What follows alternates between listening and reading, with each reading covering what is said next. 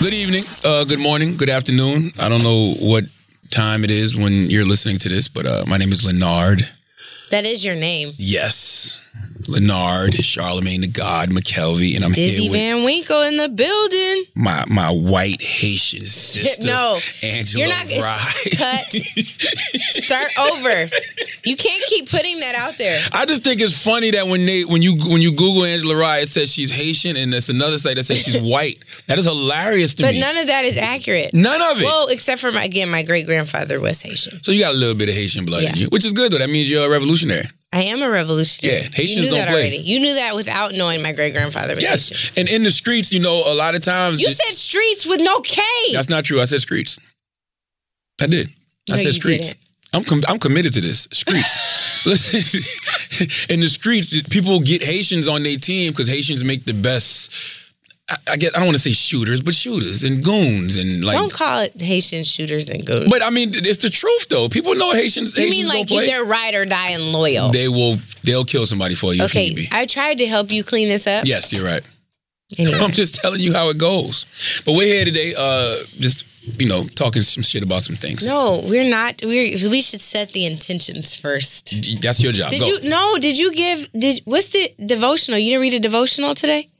Oh, I don't have my book on me. You have it on your phone, though. You read the same thing I read. You have the Daily Stoic on your phone. I didn't read it today. Don't tell the people. So how you going to ask me earlier if I said my devotional and you ain't even set yours? I think you normally... So what did you do this morning, Angela, right? When you woke up this morning, how did you set the tone of your day? Or you just got up on the phone yelling at people? No, I didn't yell at anybody. I was like, oh my God, I want to wash my hair. Because I didn't wash my hair last night. Come and get my hair done. Did you pray when you... What's the first thing you did when you got out of bed? I said, Lord, it's another day. Thank you. You didn't pray? No, not really. Wow. That's what I did. But I normally do. Wow. Did you pray this morning? Yes, every morning. What did you say? I just thank God for another day of life. I ask him to, keep divine protection around myself and my family and those I love throughout the day. Do you ask him to help you troll people? No, but I do pray for repentance of all my sins every morning, just in case. Are you going to pray about... Don't try to change the fact that you did not pray this morning, Angela Rye. I did. I thanked God. Okay. And then what? And then I said, oh my God, I didn't wash my hair. So that's your intention for the day, hair? No, that's not my intention for the day is peace. My intention for the day is patience. My intention for the day is clarity. It's 10:54 a.m. Now, I don't know if it's ever too late. It's not too late to set intentions. What's your intention for the day? My intention today, when I was actually driving in, after I prayed and read out of 3 of my daily affirmation books, which you didn't bring any here. Because this is not a good way to set this. This does not feel like Super Soul Sunday. I got in the house and rode in silence for 30 minutes. Once I got in my car, you can be quiet for 30 minutes. Yes, look at God. That's what I do. I breathe and just think. And can you breathe now? Thanks. You sound like you need to blow your nose. I am a little congested. What did the Daily Stoic say? You got it on your phone. I'm not looking at that. I'm looking at one. There's a guy named Richard Rohr. Okay. He has a daily meditation that my best friend Leonetta Espy hit me to. And yesterday, the devotional was about the mystery of the Trinity, which I thought was so incredible. And because he basically aligns the Trinity to all of the parts of ourselves. So the Father, the Son, and the Holy Ghost. Yeah, but how we're made up of 3 parts too, and how the world in many ways is made up of 3 parts. So I just really like his writings because it stretches me. I didn't know the Holy Trinity still stood up in this era. Why would it not? Because people treat the Son, Jesus, like the Father. They treat Jesus like God now. And the Holy Ghost is just like a member of Destiny's Child that got kicked out a long time ago. They don't even talk about it. Where did you get this from? It's the truth. Who told you that? He don't even have a name. He or she don't even have a name. It's just the Holy Ghost. Catch the Holy Ghost. Like, what does that mean? Holy Ghost. Like it's a Pokemon. What? I'm serious. Think about it. The Holy Ghost is supposed to be like the thing you can't see but you feel. God. The thing that yes, but that's the whole thing about the Trinity. It's God in 3 parts. Hold on. So it's God in 3 parts? So, okay, God, His Son, Trinity and the Holy Ghost. Is God in 3 in 1. Yeah. Yeah. We don't need the Holy Ghost. Like ice, water, and air. Yeah, we got to rebrand ice, water, and what's another form? Yeah, ice water. What's the other I don't know. That's not our forte. Naja, what is it? Isn't it 3 parts of water? We gotta rebrand. Ice, water, and what is it? Gas. That's what I said. Air. Gas. We got to rebrand the Holy Ghost, man. You want to rebrand the Holy Ghost? Yeah, I don't think we need it. I don't agree with that. You got God. You got God and Jesus. That's more than enough. That's not a Trinity anymore. Trinity, tri in and of itself means three. Yeah. And I don't agree with that. I feel like that's how we carry God with us throughout the day. With the Holy Ghost? Yeah. Okay. The Holy Spirit. When you say Holy Ghost, I think you think about somebody bumping their head, speaking in tongues, shouting at church. That's exactly what I'm thinking. But you need to think about it differently. Like in the Bible, it talks about the Holy Spirit as the comforter. See? That's soothing. You like that, don't you? So you're setting your intention today with the Holy Ghost. No, how is that what you heard me say? So what are we doing? I mean, with the Trinity, this is not going well. You sat in silence for 30 minutes this morning. I told you about Richard Rohr's meditation, and you came up with what was my intention? We're setting the Holy Ghost. Good night. So it's the Trinity. We're setting the intention with the Trinity. No, I was telling you about his devotional and why I liked it yesterday, and it was talking about the Trinity. So this whole week is about the Trinity. Okay. So anyway, I'm not going to read all of this, but it's very good always. No bullet points? Okay, hold on. Okay, hold on. I don't know. Okay. So he talks about, this part right here is good. So it says, there are 3 significant colors in Rublev's icon, each illustrating a facet of the Holy One. This is about a painting. Mm-hmm. Okay. So he says, gold, the Father, perfection, fullness, wholeness, the ultimate source. Blue, the incarnate Christ, both sea and sky mirroring one another. In the icon, Christ wears blue and holds up 2 fingers, telling us he has put spirit and matter, divinity and humanity together within himself. The blue of creation is undergirded with the red of suffering, which you should know why the red of suffering.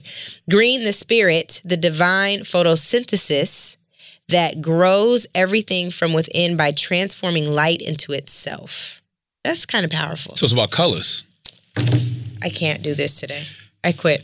What I took from that This is a definition or a defining or an articulation of a painting that puts the Trinity on paint so that you can understand. Why is this so hard? We should have prayed. But I heard a lot about blue though. Okay, you heard about gold, blue, and green. Gold, blue, and green. All right. The Father, the Christ, the Spirit. So the Father is gold. So Christ this is blue. a painting called the Icon. Okay. No. I like Jay-Z being God, Beyonce being Jesus, Blue being the Holy Ghost. What?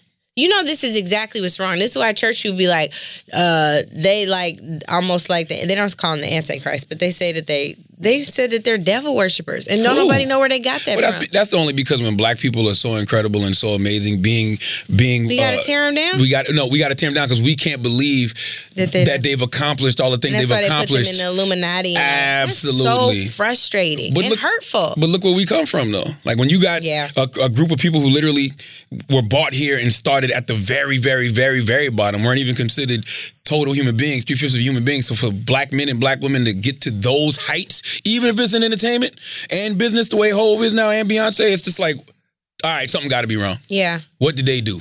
You know, why does Master favor them? And then the white people would come in and try to do your stuff better than you. Like Beyonce dropped Homecoming and then Taylor Swift had home. Somebody on the internet said Taylor Swift, Beyonce had Homecoming, Taylor Swift had Homegoing. Jesus Christ. I don't rock with Taylor Swift. I can't get into Taylor Swift. I did like one of her albums, 21. I think that she might be a good human being, but I don't like her music. Nah, but she didn't do anything that white people haven't been doing since the beginning of time. Stealing from black artists. Like this has been going on for a long time. I think it was gentrification on the stage. I think it was. It was like cultural appropriation and gentrification on the stage. Now, she didn't invent, Beyonce didn't invent marching bands. But even still, that was an ode to HBCUs. Yes. Yes. You ain't never seen a fire white marching band, ever. I'm sure there's probably I'm sure it's not. I'm sure there's a fire marching band that is white. I doubt it. I'm sure there's one. I really wish that I had time to go. I'm sure there's one. One? Never At seen least. it. I'm sure it's probably one dude that's on a marching band with a bunch of black people and he fire on the drums. It's more than that. I highly doubt it. I'm not, like, think about the white people historically who are like soul singers and they good. Like Michael McDonald, can't forget anymore. All of those people get that from black culture. Can you do it? That was pretty good. Can you do that? I don't even remember I thought he was black. See, that's my point. What about Bobby Caldwell? Again, what is it? I can't forget it. I swear I thought he was black. I know, that's my point. I didn't know he was white. Hall & Oates? Hall & Oates is white? Hall & Oates is white? Yes, what is wrong with you? Really? Why do you not know this stuff? I did not know this. I just found out Queen was white. Did you? Yes. I met them like 2 years ago. I was like, yo, white? Kenny G is white? I did know Kenny G was white. Did you know he's from Seattle? Didn't know he was from Seattle. Did you know he went to Franklin High School in Seattle? Probably not, because you know. Do you know he is the Christopher Columbus of jazz artists? That is not You know true. that Take he it back. is the Christopher Columbus of jazz artists. He is the guy who got all the money and all the credit from getting jazz popping in later generations. These are fighting words. It's the truth, though. This is nothing new. Like, everything that Taylor Swift did, we've seen it happen since the beginning of time. Elvis stole from Chuck Berry. Did you see the interview with Bob Costas and Ray Charles? No. When they asked Ray Charles if he was talented, do not ask an old black person something if you don't want the truth. Ray Charles was like, I'm not going to call him talented. He doing the same thing that black people have been doing for years. Black people, we've been out here shaking our ass. We've been out here singing and dancing. He was like, so I'm not going to sit there and call Elvis talented. Yikes. It's the truth to the matter. Well, anyway, I think we need to go back to the spiritual stuff, because guess what happened yesterday? What happened? I went to the Potter's house in Dallas. Okay. And T.D. Jakes loves you. I love Bishop T.D. Jakes. He talked about your book. He said, yeah, I read Shook Ones. And so he really likes your book. And thinks that you're doing great stuff. He said that interviewing with you was a really great interview. I love Bishop T.D. Jakes. I think he's a great man. And when I go to Potter House, I can see why he deserves Do you want to tell him that you think that we don't need the Holy Ghost no more? I think it can be a Holy Ghost rebrand. I think Jesus needs a rebrand, but that's a conversation for another day. Why do you think Jesus needs a rebrand? Because Jesus... I still need to tell you what happened at church. Oh, go ahead. No, tell me about Jesus' rebrand first. Jesus don't headline none of his own holidays. Easter, Christmas. Think about Christ. The whole first word is Christ. That don't mean nothing. Ain't no Christ in Christmas. They even tried to take the Christ out of it and say Xmas. And think about everybody around Christmas. Santa Claus, the Grinch, the elves, Rudolph and them damn reindeers. All of those people take precedence over Jesus. First of all, Rudolph is not a person. You said all of those people. But all of those people take precedence over Jesus? Rudolph is not a person. It's a deer. Same difference. Easter, where they talk about bunnies that lay eggs, that don't even exist. First of all, they don't say bunnies lay the eggs. Yes, they do. When have you ever heard of a bunny laying an egg? That's my point, but that's what they tell us on Easter. They don't say bunnies lay eggs. Yes, they do. The Cadbury bunny be laying them little eggs. You never seen the commercials? Well, that is confusing. That's what you wonder why people are atheists now. You wonder why people don't believe in God and don't believe in Jesus, because they teach us about all of these things throughout history, Santa Claus and Easter bunnies and all this other stuff. And then when you get older, you realize none of that stuff exists. Easter and Christmas. Those are his two headlines. That's his headline. What's you know the word I'm trying to say? Those are his 2 days. It's his birthday and the day he died. He don't even get the proper respect on either one of them. He don't. Okay, so let me tell you about what happened at church. So at church, Bishop Jakes was talking about victimhood and how, at least in our community, we're overwhelmingly victims. And we understand why, because of the slave trade and all that. But during the prayer time, it was crazy because I felt so connected to this year. We talk about the 400th year all the time. But it finally hit me why I want my book to talk about freedom. Okay. Why this year is so significant to me and what it represents. And you know that this year I turned 40. Hey, I got a meme for your ass too. Wait a minute. It says, pray for all your friends that are born in 1979. They turn 40 this year. What's wrong with that? Nothing. I just can't wait to post it and tag you. You don't think that it's crazy that it's the 40th, my 40th year, and it's the 400th year of the thing? That has to be of enslaved Africans coming here. That has to be significant because the in biblical terms, jubilees happen every 50 years. Black people have never had a jubilee. But if we did, this would technically be our 8th. What is a jubilee for people who don't know? A jubilee is a time of renewed freedom, of restoration, of redemption. Okay. And we've never had one. I think people could argue that the Civil Rights Act and all of the legislation that preceded that, Voting Rights Act, Federal Housing Act, helped to give us some type of jubilee. There, in the Reconstruction era, we had some type of jubilee, at least some type of restoration, but never restored to where we were.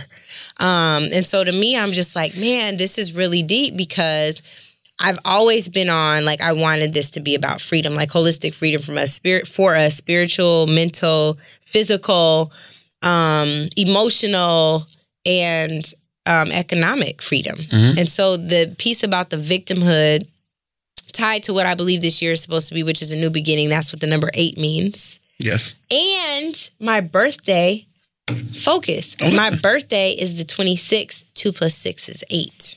So 8th Jubilee. Yes. The number 8. Freedom is what I believe I'm supposed to speak to. What my name means, bringer of truth, tied to this being the 400th year. 8 is also means building and destroying. So to build it, add onto your life positively, step by step, to destroy it, to tear down everything that's negative within your cipher. That's a good word. You could have started with that on something positive today. Well, you didn't bring up the number 8 till now. Well, I didn't think about what I wanted to tell you from church till now. So it's all about liberation for you. Yeah. I feel like that's what you've been doing, though. But that's my whole point. I couldn't align it all. And in church yesterday, like when we were praying, it all felt like it came together and made sense. You did tell me last week, you was like, for my 40th birthday, I want to have a... Yes. And I was like, no, have some fun. No, but that is... But she was like, she wanted to do a holistic liberation meeting. Yeah. Why are you frowning at me? Have some fun. But I think because the only reason I say that because you do that kind of work all the time. But I think this is different. Like, I feel like I'm supposed to be doing something this meaningful this year. Like, even like we've been talking about, I wasn't close to Nipsey. You were close to him.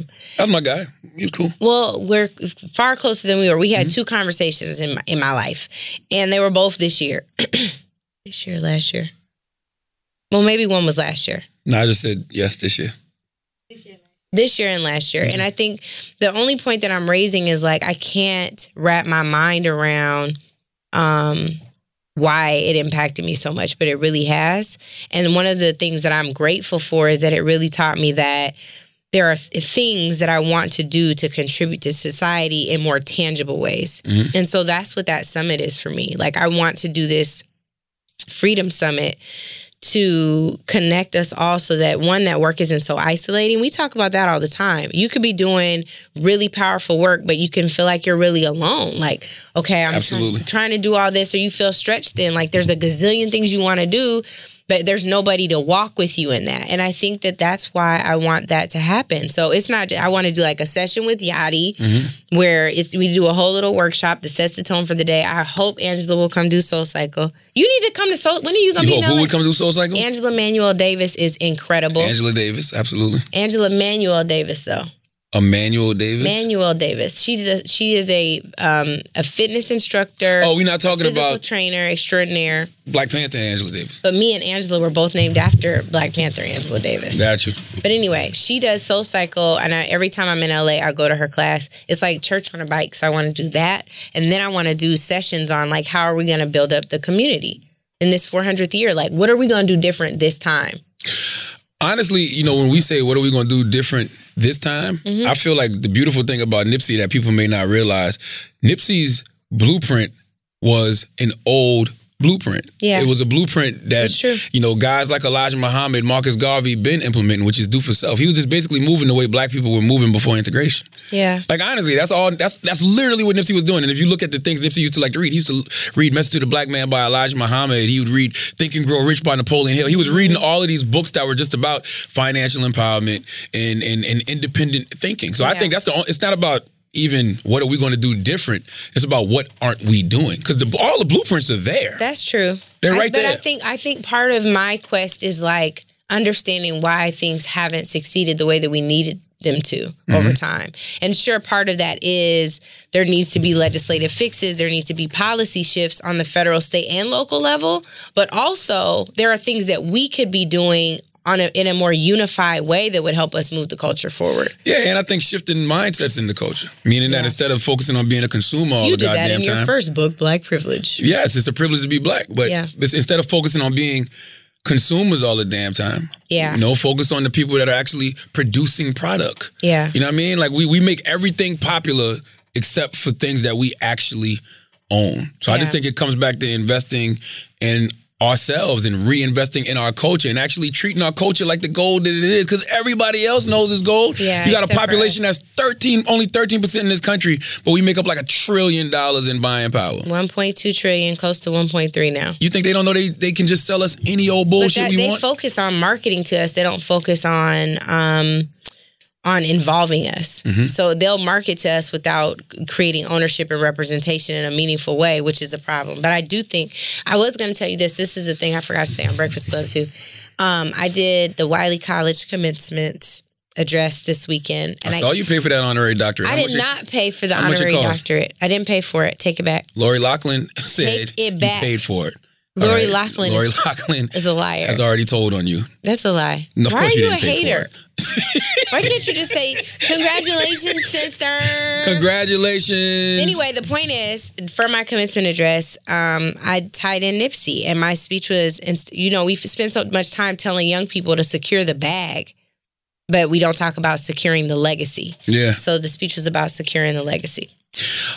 Also when we talk about changing mindsets and culture, right, and securing legacies, like I struggle with that. Like, how much is too much to show people? Meaning that, I'm not the guy that's gonna buy a property and then go on Instagram with it. You know what I'm saying? I'm gonna buy the property. I'm gonna put a franchise in it. And my daddy has always told me throughout my life, if you buy something in your town, don't tell nobody it's yours because they're gonna hate on you for no reason. I believe that. I don't know if that's actually the case, but I do know that has stayed in my mind forever. So when it comes to like Instagram, people show off the parties and they show off the liquor they drinking and they show off their cars. But when it comes to real tangible things like that, I always wonder how much is too much to show, or should I even show it at all? Well, I think the question goes back to when you die, right, and you're leaving a legacy or a blueprint for someone to follow, how are they going to follow with no instructions? If there's no navigation to help people follow that same model so it's not as hard for them, right, then how are you really freeing anybody? If we look at Harriet Tubman, right, the fact that she went back 19 times to get 300 people, she followed a blueprint, and then other people followed that blueprint.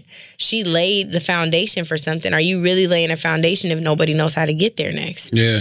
And I'm not saying you have to be like, I bought this property at this address, I'm only going to be here once a month. Like, I'm not telling you to lay it. But can you say, in my hometown, I bought 5 things or whatever, and these are the businesses we're going to put up, and I'm hiring you all. Like, I want you all to be a part of that. Yeah, I want to bring back these opportunities so that I'm hiring my own people. I never will leave you behind because I wouldn't be where I am if it weren't for you. Yeah.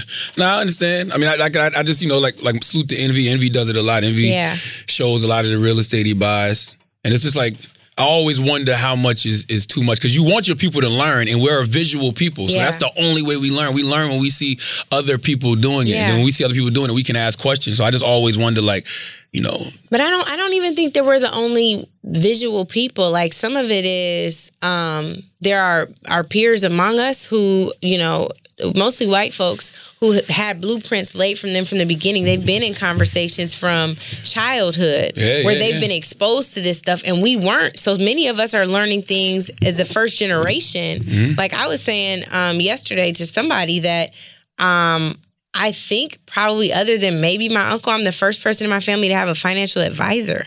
Wow. You know what I mean? Like, just like strategy on taxes and strategy on, where I should invest my money. And like, that's new. Yeah, we had David Batch on the Breakfast Club, and he's a financial guru. He's wrote 9 New York Times best-selling books, but he said that he would go to McDonald's all the time and eat. And I think it was his grandmother or somebody, his mom, someone said, you're going to buy some stock in McDonald's. And so he had his first stock at 7. Wow. So he was like, by the time he was 9 and went to Disney World, he was asking Mickey Mouse, yo, this is a publicly traded company? That's hilarious. Think about that. That's crazy. But that's the type of information they give to their, kids. Whereas on our side, right, like, I think the trickiest financial transaction or whatever I learned about was a savings bond for my grandma, because one Christmas, she was just like, I'm getting y'all savings bonds. I'm not getting you any more presents, any more gifts. That was the first, and I was still like, what's a savings bond? But that's like one of those things where I learned about that. I remember when you start really trying to unpack your financial journey, you carry a lot of stuff with you that's like, man, that might not be that healthy. I remember we had a bank that came to our school when I was in kindergarten every single Monday, and we had to deposit money into our savings account. But I also remember my parents letting me take money out of my savings account when I wanted to go to the mall. You know what I mean? So just like, what are the things that we're telling our kids about money and your relationship with it? So you've been wasting money on clothes, is what you're saying? Yes, for sure. That's what you got out of my story. You didn't want to come up with anything positive. No, I did. Such a but jerk. No, what you're saying. That's why your donkey of the day flip-flops are too big. Listen, what you're saying is interesting though, because like with my daughters, I let my daughters in on every conversation, especially when it comes to business. Because like my daughter's 10, you don't realize what they're soaking in. Yeah. You know what I mean? The same way they can soak in the negative stuff, they're soaking in that positive stuff as well. So if I'm on the phone having a conversation about another commercial property I bought and a franchise I'm about to invest in, I let her hear all of that. And then when she's asking me, well, what is this franchise? And I show her the papers and everything. 'Cause I just feel like that information is good for her moving forward. Yeah. You know, because all she talks about now is owning her own business. Even when she talks about wanting to be a dentist, I want to own my own dental practice. That's great. She started her own slime business and she's selling slime for $7 a pop to all them white kids at her school. You know what I'm saying? Like that's just how her mind is working. And I think that is because she's privy to those conversations I'm having about owning things. Yeah, it's 100% right. If you think about what you're raised around, 9 times out of 10, it influences 9.5 times out of 10, it influences where you end up. Like for me, again, it wasn't really a conversation about money so much, even though my dad was an entrepreneur. I knew I could be an entrepreneur because he was one, but also like all of the activism stuff. Like every day walking down the street, my dad be like, how you doing, Eddie? My dad be like, oh man, just out here fighting that racism. You know, like, so I'm like, I know that's a real thing. You know, as active, he was organizing a boycott over here, structuring this protest over here. You know, wants me to fly home now for, you know, something he was working on with affirmative action and restoring affirmative action in Washington State. But like being around that makes a huge difference. Now, you talk about freedom. I want to talk about some things that's going on in the news right now. The ban that Facebook did on some figures in our community, Alex Jones. First of all, what you're not going to say is that Alex Jones is a figure in our community. Well, not our community. Okay. But just society, I guess. I don't freaking know. The media figure in society. To the biggest, a figure in the biggest. Yeah. Alex Jones, Milo Yiannopoulos. There's some other names too. But the biggest one that stands out for me is the Honorable Minister Louis Farrakhan. Yeah. What do you think of that form of censorship? This is really hard for me. And the reason it is hard for me is because if you ask me, and this is a point where I didn't fight with him verbally, but sparring in my mind with Killer Mike, who has been speaking out against the problems with censorship. And to me, I feel like there's a difference between censorship of people who are saying things I don't like and censorship of people who have the types of hate speech that incite violence. That's a different kind of thing. So in my mind, I can justify a ban on Alex Jones and InfoWars and Milo. It's been harder for me with Louis Farrakhan. And what I had to do yesterday, my mom has told me all my life that the most important skill I can gain in life is perspective taking. And this one's been hard. I've been mad about the thing with Louis Farrakhan all weekend. And I was like, let me go back and listen to some of the stuff that people are the most upset about. So I went to his Twitter page, because that is still up, his Twitter page, and he has a pinned tweet up that talks about that Jesus on the cross wasn't real and all this stuff. Like, I mean, it was inflammatory, and blames, you know, Jesus's death on the Jews in ways that I think are not very productive. What I wish, if I could have a conversation with the minister, it would be that he needs to show up consistent. And by that, I mean, live out his authentic truth in a way that empowers, that has traditionally empowered Black people, but does not take away power from other communities. When that power is not rooted in racism, bigotry, or overpowering other communities. Right now, we need leadership that will heal and unite us, not on falsehoods, but in reality. So ground us in the truth about what happened in the slave trade. Ground us in the truth about what's happened historically with Black folks and Jewish folks and why there's dissension and discord. Don't feed into that. Even him saying something like, I'm not anti-Semite, I'm anti-termite. That's inflammatory. You know it. Why are you saying that? Just stop. You are the person who created the Million Man March. Walk in that truth. Walk in that power. That's power. We've not been able to do that since then. So my plea to him would be like, yo, you mean so much to us. Don't trick off your legacy with nonsense, with bullshit. Because that's what it is. Like, and it really hurts because I'm like, man, I can't defend the stuff that you're saying on these clips. I can't. I don't care if you tell me it's taken out of context. If I were in that same position and somebody said, I'm not anti-nigga, I'm anti-figure. Like, I can't support that. Like, I'm just not going to be able to support that. I have people in my life who I care deeply about who are Jewish and have ancestors who were tremendously impacted by the Holocaust. We're not going to trick that off and say that that's like, you know, a conspiracy theory. Like, stop. You know, like, don't act like Donald Trump, especially when you don't have the power of Donald Trump. Like, it's not doing anything but making people create false equivalencies. But I can't justify some of the stuff he said. I totally understand. I listen. And I've listened to a lot of Minister Farrakhan throughout my life because that's my father's. My father's big on the nation, so he always would give me Message to the Black Man by Elijah Muhammad. Always would give me autobiography of Malcolm X. I went to hear Khalid Muhammad speak. Like, you know, like back in the day. Like, I get it. I've been to the Million More movement. I've been building with the minister since 2005. The thing I say about the minister is, if you listen to him a lot, he's not attacking all Jewish people. Just like he doesn't attack all Black people. He also says a lot of stuff that's like homophobic. Like a lot of stuff. Well, I think a lot of that is old school. Just being an older 80-something-year-old Black man. I guess my thing is, being old doesn't mean that you can be like dumb and a bigot. You know, I'm not calling him dumb, but I'm saying you don't have to speak ignorantly because you're old. But he got his beliefs though, and if you're anybody that deals with religious doctrine, if you deal with the Bible, if you deal with the Quran, both of those books talk about homosexuality in a way that's not flattering. So if those guys are really, I don't knock anybody when it comes to their religion. But it's the way that he talks about it, right? Like I remember there were preachers back in the day that would be like, God made Adam and Eve, not Adam and Steve. That rhetoric has really slowed down. People know now that that's hateful. It's not a way that you reach people or get people to feel like they can be embraced by your religious beliefs. He's not slowing down. He's talking about Hollywood making men women and women men. Like, that's not helpful or constructive. Listen, I understand. But I'm frustrated by it because I do respect a lot of what he's done for the community. There are brothers who I know who were incarcerated, got out and, you know, like turned their whole lives around from being a part of the nation. The FOI, the way that they've protected people in our community, folks right now, you know, who need that protection and support. I don't want him to be grouped in with these hate-filled. Oh, I agree. That I hate. Mean? Yeah. But I can't, when people are like, well, what about this? I can't justify that. In fact, I'm sorry. Like, I don't even understand that. I've asked the minister several times, on record, off record, is he anti-Semitic?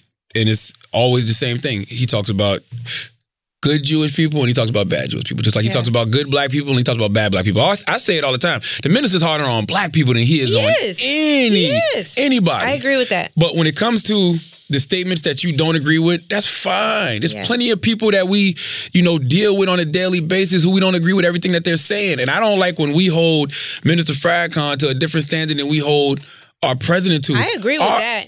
He should be off social media. Joe Biden has said things that I think are downright racist. Period. When it comes to Black people, Joe Biden has said things in regard. He wrote the '94 crime bill, but guess what? That don't mean I'm not going to vote for him. So if I can look at somebody like Joe Biden and say I disagree with what he said here, what he said there, what he said there, but still say, you know what? But I'll vote for him because of all the other things that he may bring to the table that are good for us. Joe Biden said the N-word and refused to apologize for it. I haven't heard Joe Biden apologize for nothing. But that partially is not true. Okay. He said that he wishes he would have handled the Anita Hill thing differently. He said that 2 weeks ago when he announced he was running for president. That is true. Which is some bullshit. I'm just saying, let's just acknowledge for what it is. All I'm saying is ultimately what would mean more to me than anything else is the minister saying, there are things that I've said in my past that even out of context, in context or out of context, they shouldn't have been said. Like they're just not necessary. How is it moving they're just like salacious. You know, like you don't need to say anything about termites and you just don't need to do that. I think the worst thing that has happened to the minister in a lot of ways, the worst and best thing is social media. Yeah. Because you take these little clips. I know. These sound bites. We have all been impacted by that. 100%. Yeah. We take these sound bites, or you take this one tweet and you're like, what does he mean by that? You know what I mean? That's the thing. And he'll the thing to me, like, you should look at,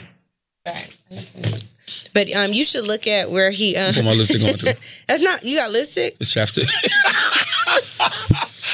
You said I'm putting my lipstick on too. Mine was ashy right here, but. Mine too. I felt it right here in the corner. That's what I'm going to tell you. Next time you post something, I'm going to say the corner of your lip is ashy. You're probably right. Since you said that my back was ashy, but we already talked about that. But anyway, my point was, what was my point? You was talking about Minister Farrakhan, and you wish he would apologize for some of the things he said, I guess? No, but we were past that point. What was I just saying? I don't remember. Your ass distracted me. Okay, now people aren't going to... He said ash, A-S-H. I said ash. I know, but you just have to be careful. Oh, you're right. Your ashy mouth distracted me. Okay? But no, all I'm saying about the minister is, I'm not with... Like, it's such a... Oh, that's what I was going to say. Sorry. So, my thing is, we can't make it seem like this is just something that we disagree with. Some of it is really hateful. I think what Joe Biden says is hateful. When you say that Barack Obama is the first mainstream African-American that you've met that is bright, articulate, and clean, that's what you're saying. All the rest of us is dirty? The rest of us not bright? The rest of us not articulate? And he said that in 2008. Yeah, I think that he didn't mean it that way. All right, that's hateful. And no, I don't know. And I'm just saying, for somebody who I've worked around him enough to know that he regularly puts his foot in his mouth. Joe Biden. Yeah. And I don't think that it was mean-spirited at all. I think that some of the stuff the minister said has been kind of mean-spirited. You know, I think Joe Biden puts his foot in his mouth. Jewish people, what? I think Joe Biden puts his foot in his mouth because he's pretending to be something he's not.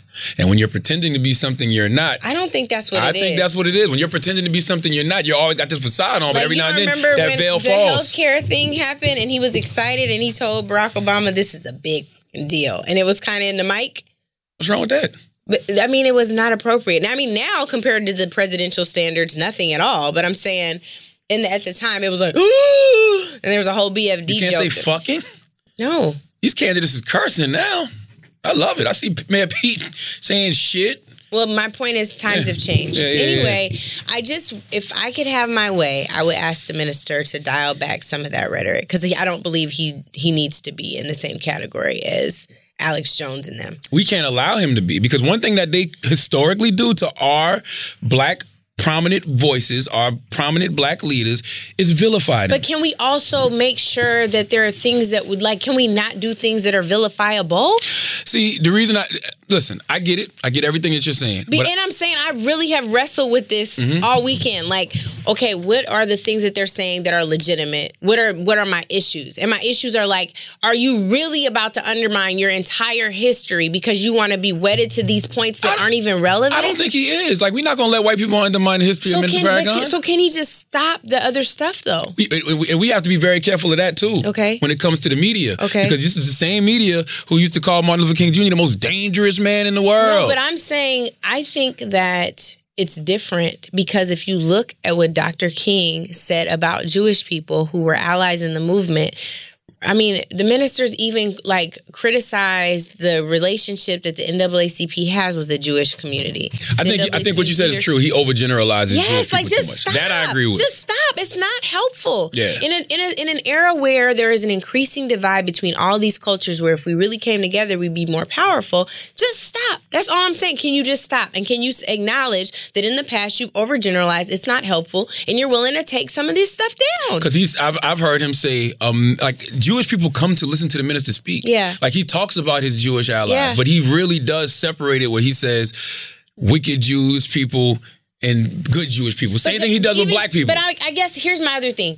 Also, can we at least acknowledge that there is a hyper focus on Jewish people and not just white supremacy writ large. He spends a lot of time talking about Jews, and I think it's in a way that scares. If we let's just acknowledge triggers. We talk about them all the time. There are certain things that we experience as Black people because of traditions of slavery and how that's imprinted on our DNA. It's triggering for us. So for the Jewish community, I imagine, I'm not Jewish, but I'm just saying I could see this. Hearing somebody that's regularly honing in on you could feel like what happened with the Holocaust. No, I agree with you. And I will say this. In the 60 plus years of Minister Farrakhan doing what he's doing, the sound bites they take are about Jewish people. But that is not even nowhere near the totality of what he speaks on. But I will say, we as Black people, white people, you can't tell somebody what to be offended by. So if Jewish people are saying this is anti-Semitic rhetoric, then you have to say, okay, this must be anti-Semitic rhetoric. Simple as that. Like, I can't tell Jewish people what to be offended by. So if Jewish people are offended by that rhetoric, I have no choice but to listen. Yeah. But I do agree with you when you say that, the minister, he makes it very hard for us. You know what I'm saying? Yeah. Sometimes but I look at the minister the same way I look at any of these people. If I can bypass everything Joe Biden's done and said to say I will still vote for him if he's in the general election. I think that I can do that, but I need him to acknowledge that some of the stuff he's said has been hurtful. And it's not good. Has Biden done that for Black people? I think he's tried. I think he's done that in some ways. I don't know if he's done it sufficiently. Like I got like what he said on the Senate, where he talked about he doesn't care about the system that created these predators. They'll kill your mom. They'll kill my mom. Yeah. People that look like me. People that look like you. If he hasn't apologized for that, he should. If what else did he do? The school busing stuff. He said some really offensive stuff about school busing. He needs to apologize for all of it. This is not just about Louis Farrakhan needs to walk things back more than white people. Nah, I expect the same thing from everybody. But I'm saying, just like we know, we have to be twice as good, work 3 times as hard, and probably apologize 5 times as much. I want him to meet that standard. Well, I do not want his credibility or history undermined because of some offhanded, salacious, off-the-cuff remarks that don't have anything to do with what he's trying to build. White people will undermine his history regardless. But I'm saying, at least don't work with them on that. Just undo some of the stuff that's not necessary. Anyway, if I could talk to him, that's what I would say. What if he's not sorry? Then what if that's what he believes? Then I can't support it. I think it's bigotry. No, you can't support it or just him and his whole totality? I cannot. I cannot. That Naja fell out the chair, child. I cannot. In an instant where, the Bible talks about separating the wheat from the tares, where the wheat is not willing to separate itself from the tares, I can't be a part of that. I don't want that stuff in my spirit. Do you love Malcolm X? Yeah. Same rhetoric. He went to his pilgrimage and came back talking real different. But if you read the autobiography of Malcolm X, it's things in there that could be considered anti-Semitic. Sure, but I'm saying he had a change. Louis Farrakhan's pinned tweet, that means he was like, this is the best I got for y'all. Posted it up at the top is the thing I was telling you about Jesus. You want to hear it? Yeah, I don't even know what that is. I got to read it in context. I'm going to play it. Hold on. Because I was like, oh man, this hurts my feelings. Because he talks about Jesus a lot. He loves Jesus. But did you know that he called himself the Messiah too? Yeah. Okay, here it goes. They haven't even verified him on Twitter. Here goes the clip. God so loved his people that he gave his only begotten Son, that whosoever believed in him would not perish, but have everlasting life. God does not love this world. God never sent Jesus to die for this world. Jesus died because he was 2,000 years too soon to bring about the end of the civilization of the Jews. Go ahead. He never was on no cross. Go ahead. There was no Calvary for that Jesus. Early one Saturday morning, our Savior taught us. When he found out he was 2,000 years too soon to end the civilization of the Jews, he decided that he would give his life for the truth that he taught, that his name would live until the one that he prefigured came into existence. And that's why the Quran says Jesus and his mother Mary were a sign.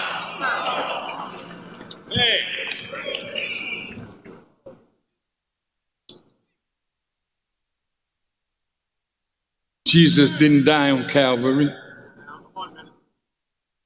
He died in front of an old Jewish store that was boarded up. And the Roman soldiers came to get him. Okay. I don't even know what just happened. Yeah, exactly. And I think that's my point, right? Like, this is his pinned tweet. This is the tweet that he said, this is representative of everything I want you all to know about me. Yeah, I think the minister's way more than that. I wouldn't stand on that one. I understand that, but what I'm telling you is when we have a choice, Lenard, to put up what represents what we on right now, that's what your pinned tweet is. And for me, like, that was devastating for me as a Christian. Right? It's also devastating for me. Like, why are you talking about ending the civilization of anybody? Like, that's what happened to us. That's what happened with colonization in all of these countries in Africa. That's what happened here. That's what white folks did to Native Americans here. Why are you talking about ending any civilizations? That broke my heart. You know, like, I'm like, I want to defend you. I want to say this man and the history of the Million Man March is powerful, but that is devastating. Don't you start crying. And he chose, no, I'm serious. It's like he chose that. Mm-hmm. I get it. Like, for what? That is so frustrating. Nah, just get her some tissue. She always so passionate about stuff. But but it's hurtful. It's like, why, and like right now. Yeah, I don't understand the context of it. I have to hear more. I get it though. I mean, I totally get it. It's complicated. It's like you can listen to the context of it, but that 2 minutes and 12 seconds is devastating. And it's clear. And it's clear. It's like, it's not, you're saying Jesus didn't die on a cross. Jesus came too early to end the civilization of the Jews.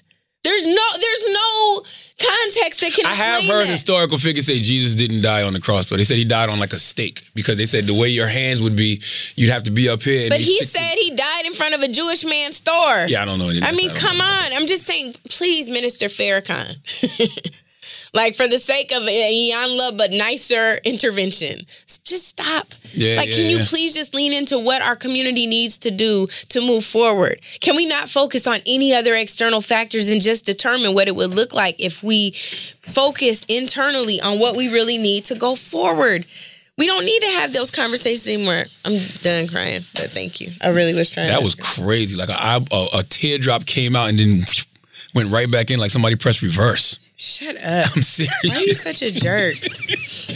But yeah, you're right. It's just, I just don't agree with censorship because even in that clip, you may not agree with anything that he said, but is that a reason to be banned? No, I mean, again, I think that the ban is tricky because if I'm honest, I want to be subjective on the ban. I don't want white supremacy out there because I don't want any more black people hanged or lynched or dragged behind trucks. But I don't want all of our voices silenced because I can justify, well, I agree with 50% of what he says. But for the other 50% to be traumatized into another culture, I don't think it's worth it. Well, let's ban ideas. You know what I'm saying? Instead of banning people, let's ban ideas. So you're saying like take down the stuff that's crazy like this. It can be on a case-by-case basis. Like, you know, these are billion-dollar companies. And they do that already on some posts. Like, can you ban some of the posts? I agree with that. And if somebody violates too many of these, you know, rules, if somebody violates it too much, then you ban their whole page. So Alex Jones got warnings. Do we know if Louis Farrakhan got the same warnings? I'm not sure. I know they took away his verified check on Twitter. And that verified check is gone. I was just about to say that. I have a theory about that too, though. I feel like the reason they haven't banned any of these people from Twitter is because of Donald Trump. I agree with that. Because they know if they ban these people from Twitter, they need to ban him. Everybody goes back like, well, what about Trump? Yeah, he lies. It's hate-filled. I feel that's the number one thing I wanted to know. Like, how is Louis Farrakhan banned, but Donald Trump is still being able to tweet and post and lie? Oh, he's banned from Facebook and Instagram. Donald Trump is not banned from Facebook and Instagram. I don't think he uses those like that. But he's not banned from them. No, he's not banned. And he said he'll be monitoring it closely. Okay. But I just think when it comes to liberation, when it comes to things like that, it's about, like, you should have freedom of speech. But Facebook is a privately owned company, so they can really do whatever the fuck they want. So that's why it's all about ownership, baby. Yeah, Donald Trump is definitely still on Instagram. Oh, that's why we need our own platforms. Well, we do need our own That's what platforms. I take from all of this. We need our own platforms. We need our own networks. But we also need to be responsible with our words. I don't ever want anybody to be able to create, whether it's real or false, equivalency between us and bigots and white supremacists. I don't ever want people to be able to do that. So we got to live above reproach. We have to speak above reproach. And I think that the most important thing we could do right now, if we've always been successful and creative and innovative in our leadership, let's figure out how to build bridges. No, you're right. You know? I just don't, anyway, it's sad. I haven't cried about that yet, so that was my first cry. You got my first cry. Oh, my God. All right. That is so disrespectful. Why? Don't be acting like you don't be emotional with me on the phone sometimes. When's the last time you cried? I haven't cried in a while. Not like actual tears. You need a good cry. I haven't cried tears in a while. I thought I was going to cry during Avengers Endgame, but I didn't. I heard somebody cried this whole time. They was mad at this lady. This lady cried the whole time, even when the seeds weren't criable. And if somebody posted about it on the Nextdoor app, they was like, why did this lady cry the whole time? This movie is so bad. Yeah, I didn't cry. I thought I would, but I didn't. I need a good cry. You all right. Mm-hmm. All right, y'all. You cried with me today. That was another episode of, well, not another episode. No, that's another. It's the first. Sibling rivalry. Yes. It's going to be coming. Yes. He wants to put it out with no promotion. That's all. We just throwing it out there to see if this is something y'all want. So when we post this on SoundCloud, and the title will be Sibling Rivalry, y'all just leave in the comments if y'all want more of this. If not, we're going to do it anyway. All right? Such a troll. So y'all have a blessed day. God bless you and your families.